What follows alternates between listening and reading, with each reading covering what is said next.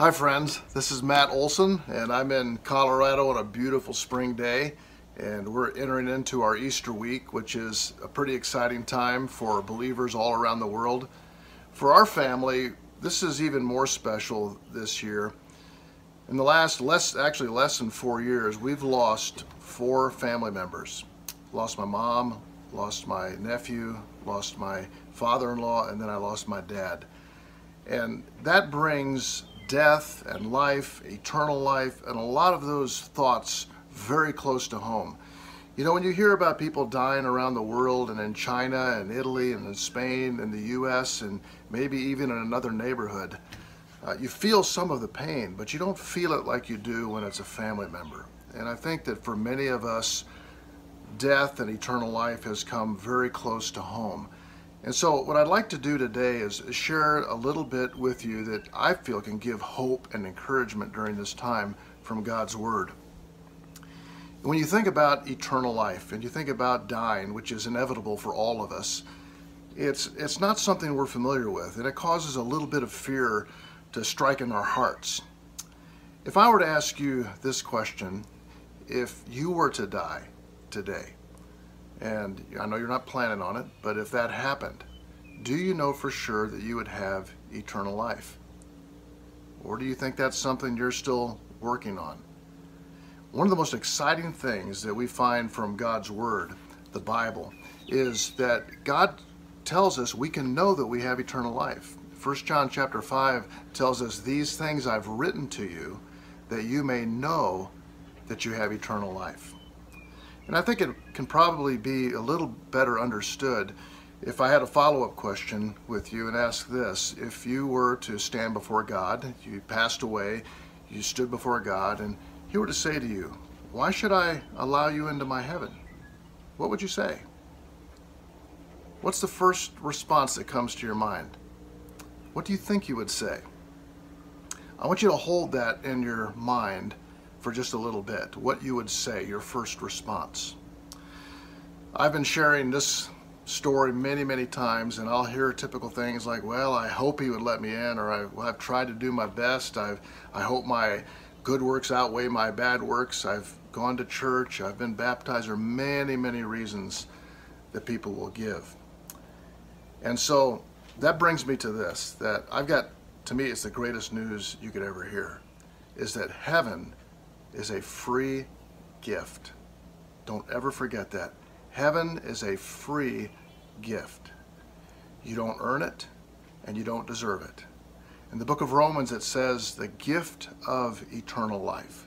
Ephesians chapter 2, it says, "For by grace are you saved through faith, and that not of yourselves. It is the gift of God, not of works, lest any man should boast." The thing is, with the world religions today and almost every other system other than the biblical system, or the way God tells us, is some sort of system of works, of things you do.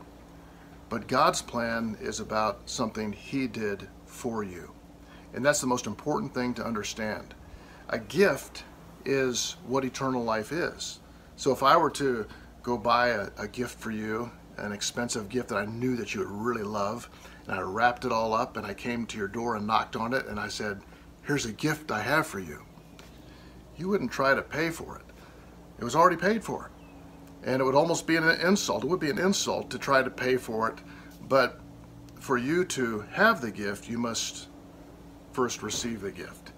And that's what we need to understand about eternal life, about heaven, about going to heaven, is heaven is a free gift that's not earned or deserved.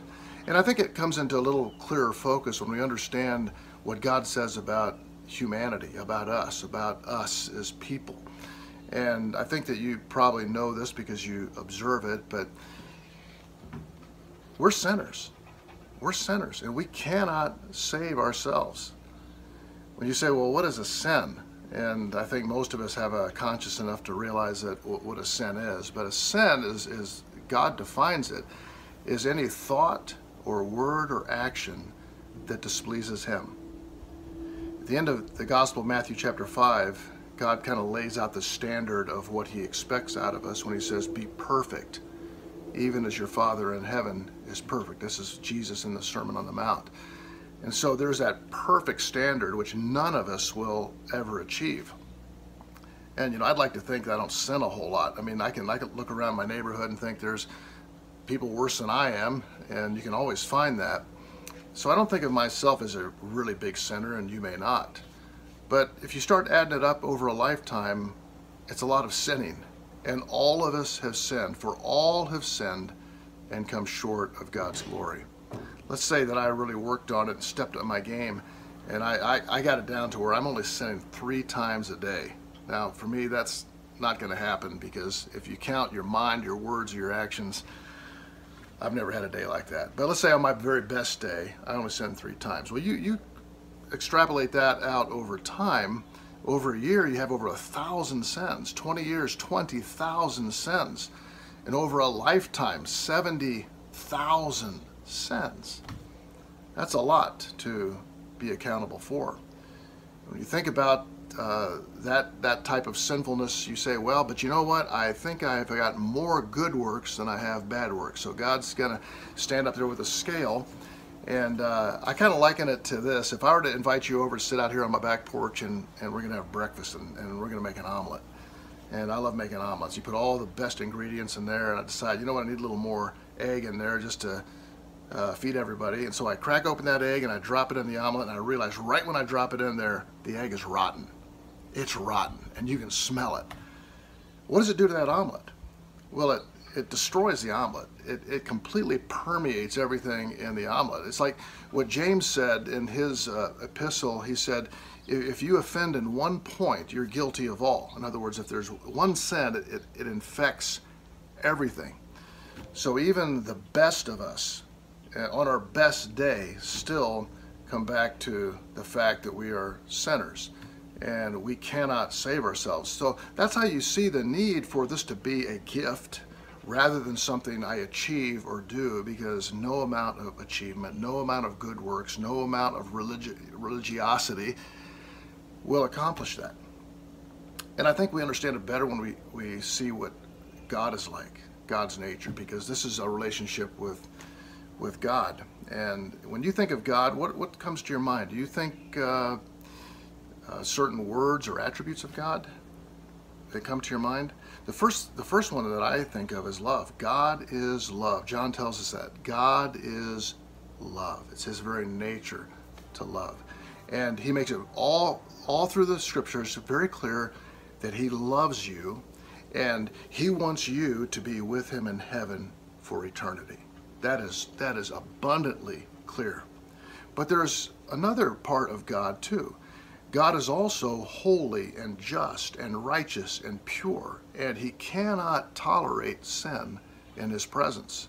So think about that. God loves you, wants you to come to heaven, but he's holy and just, and because you're a sinner, permeated with sin, you can't come into his presence, and it creates an incredible tension. God is good, but God is also just. I think sometimes we struggle with God being just, but let's assume or just picture a guy goes and robs a bank, and he's got the cash in hand. He gets caught. They got him on videotape. There are witnesses that have watched him do this, and he comes before the judge and he says, "Judge, please don't put me in jail. I'll never do it again." And the judge says, "All right, you can go free." Well, what would you think about that judge? He's not just. And God is this way. He is loving and kind and gracious and wants you in heaven. He is holy and just, and these are part of who he is. So what that does is create an incredible tension. Incredible tension. I think you can sense that and feel that. God wants you in heaven. He loves you, but he cannot have that sin in his presence. And so God solves the problem. God solves the problem. And that's what Easter is all about. And God sends his son, his only son, into this world. And Jesus comes into this world, and who he is he is the infinite God-man. He is God come in flesh. John chapter 1 tells us that he is God in flesh before our very eyes. And he is also man. So he comes in to this world, humbles himself, he lives a perfect life. And then he goes to the cross and he dies on the cross to pay for and to atone for your sin and my sin. That's an incredible thought. When I deserve to die for my sin, because death is the consequence of sin, the wages of sin is death, it says in Romans chapter 6. But you think, how can he substitute? Because he's the perfect lamb that takes my place and dies on the cross for my sins. Then he rose again from the dead, and here's the key, he offers to me eternal life. He offers it to me as a free gift. So Jesus comes, lives a perfect life, substitutionary death on the cross, dies, rises again. He does two things. One, he conquers sin. In his crucifixion, he just obliterates sin. And then he rises up from the dead.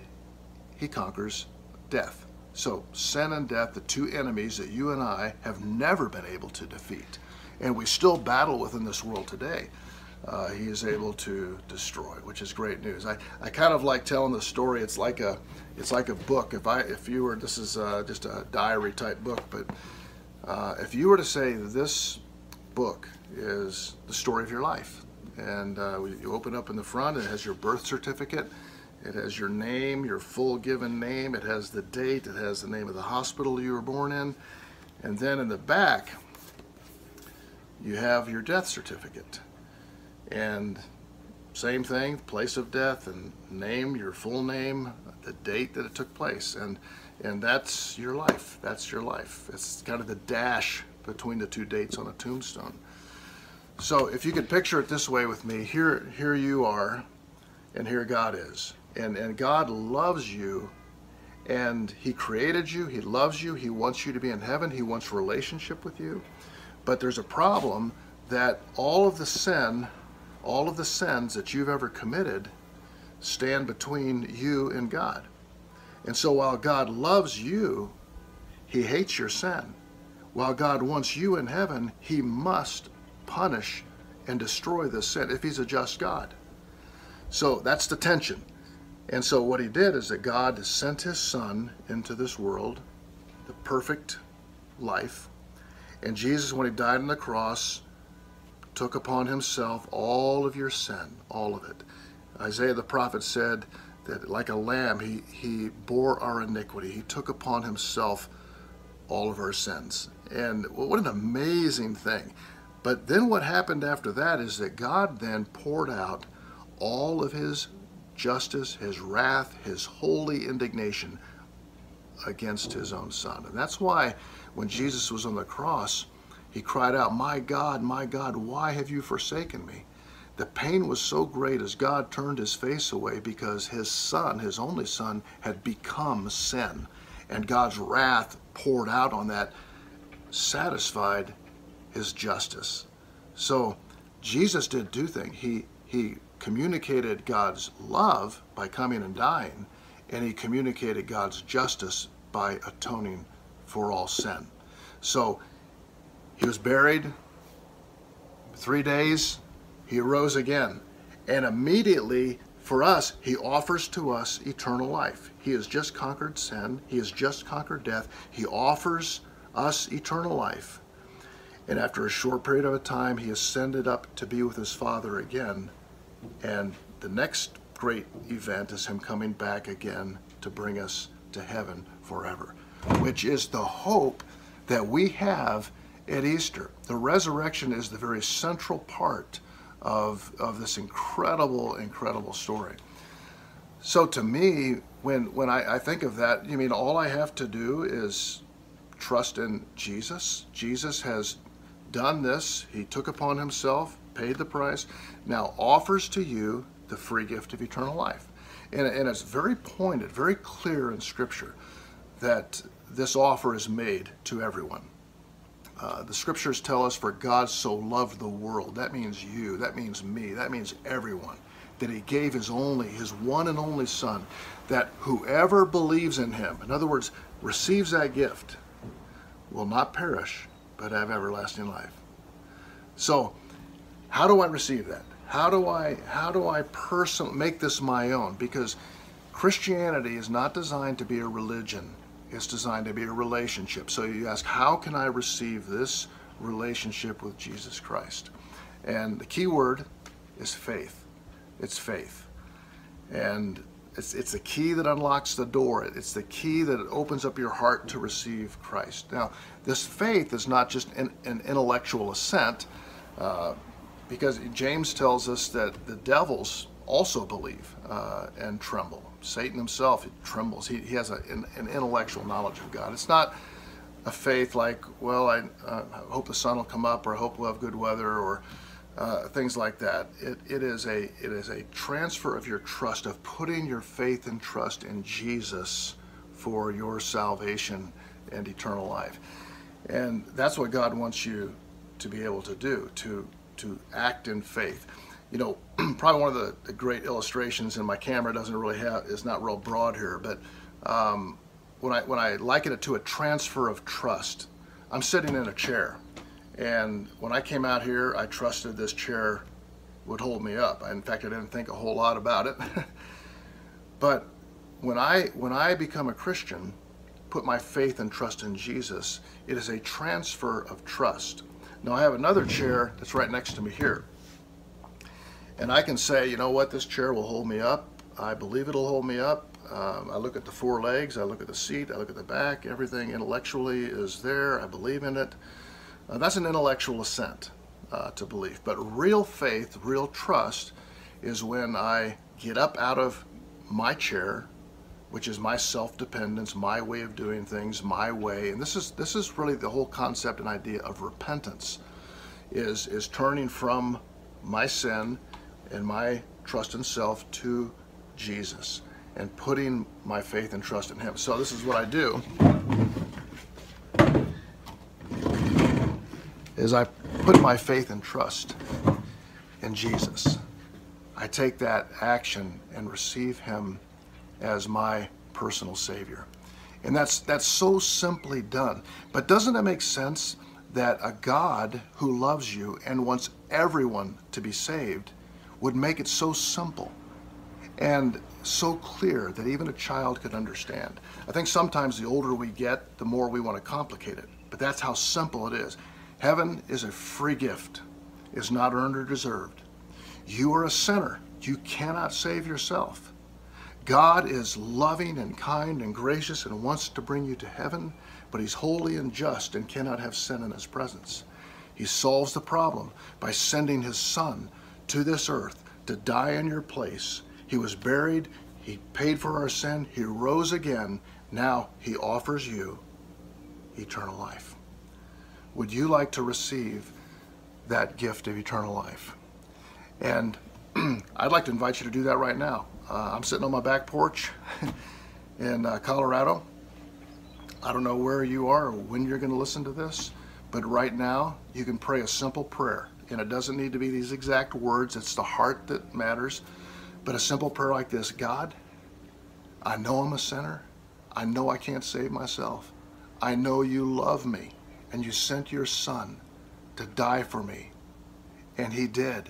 And He took on my sin, and He rose again, and He offers to me eternal life. As best as I can, God, I repent of my sin. I put my trust in you, in Jesus, to be my Savior. Thank you. In Jesus' name, amen. Well, if you meant that and did that, it's not your great faith, it's our great God that accomplishes it. Just remember that. It's not that you had this marvelous prayer or marvelous faith. It's what God will always do what He says He will do. If you prayed that, then I'd like to respond by saying this to you: welcome to the family of God. Praise His name for the gift of eternal life.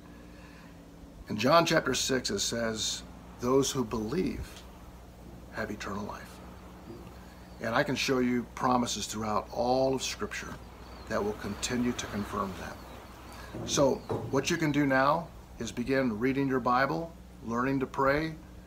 We have social distancing during coronavirus time, but you build relationships with other believers to help encourage you. You become part of a church. But if you would like for some personal help with this, you can message me, write to me, respond. And if you know a friend who you think would benefit by hearing this, or this could encourage them, or help them share with someone else, or help them just work through the conversation on eternal life, then my prayer is that you'll share this with them. So, four family members in less than 4 years. And you may have times like that as well, but there is hope for eternal life.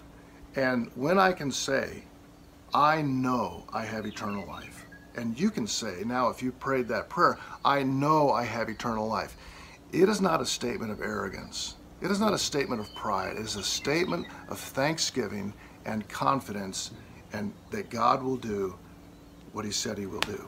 My prayer is that these words will be an encouragement and a blessing to you if you are a Christian, if you just became a Christian, or if you're sharing with someone else. God bless you.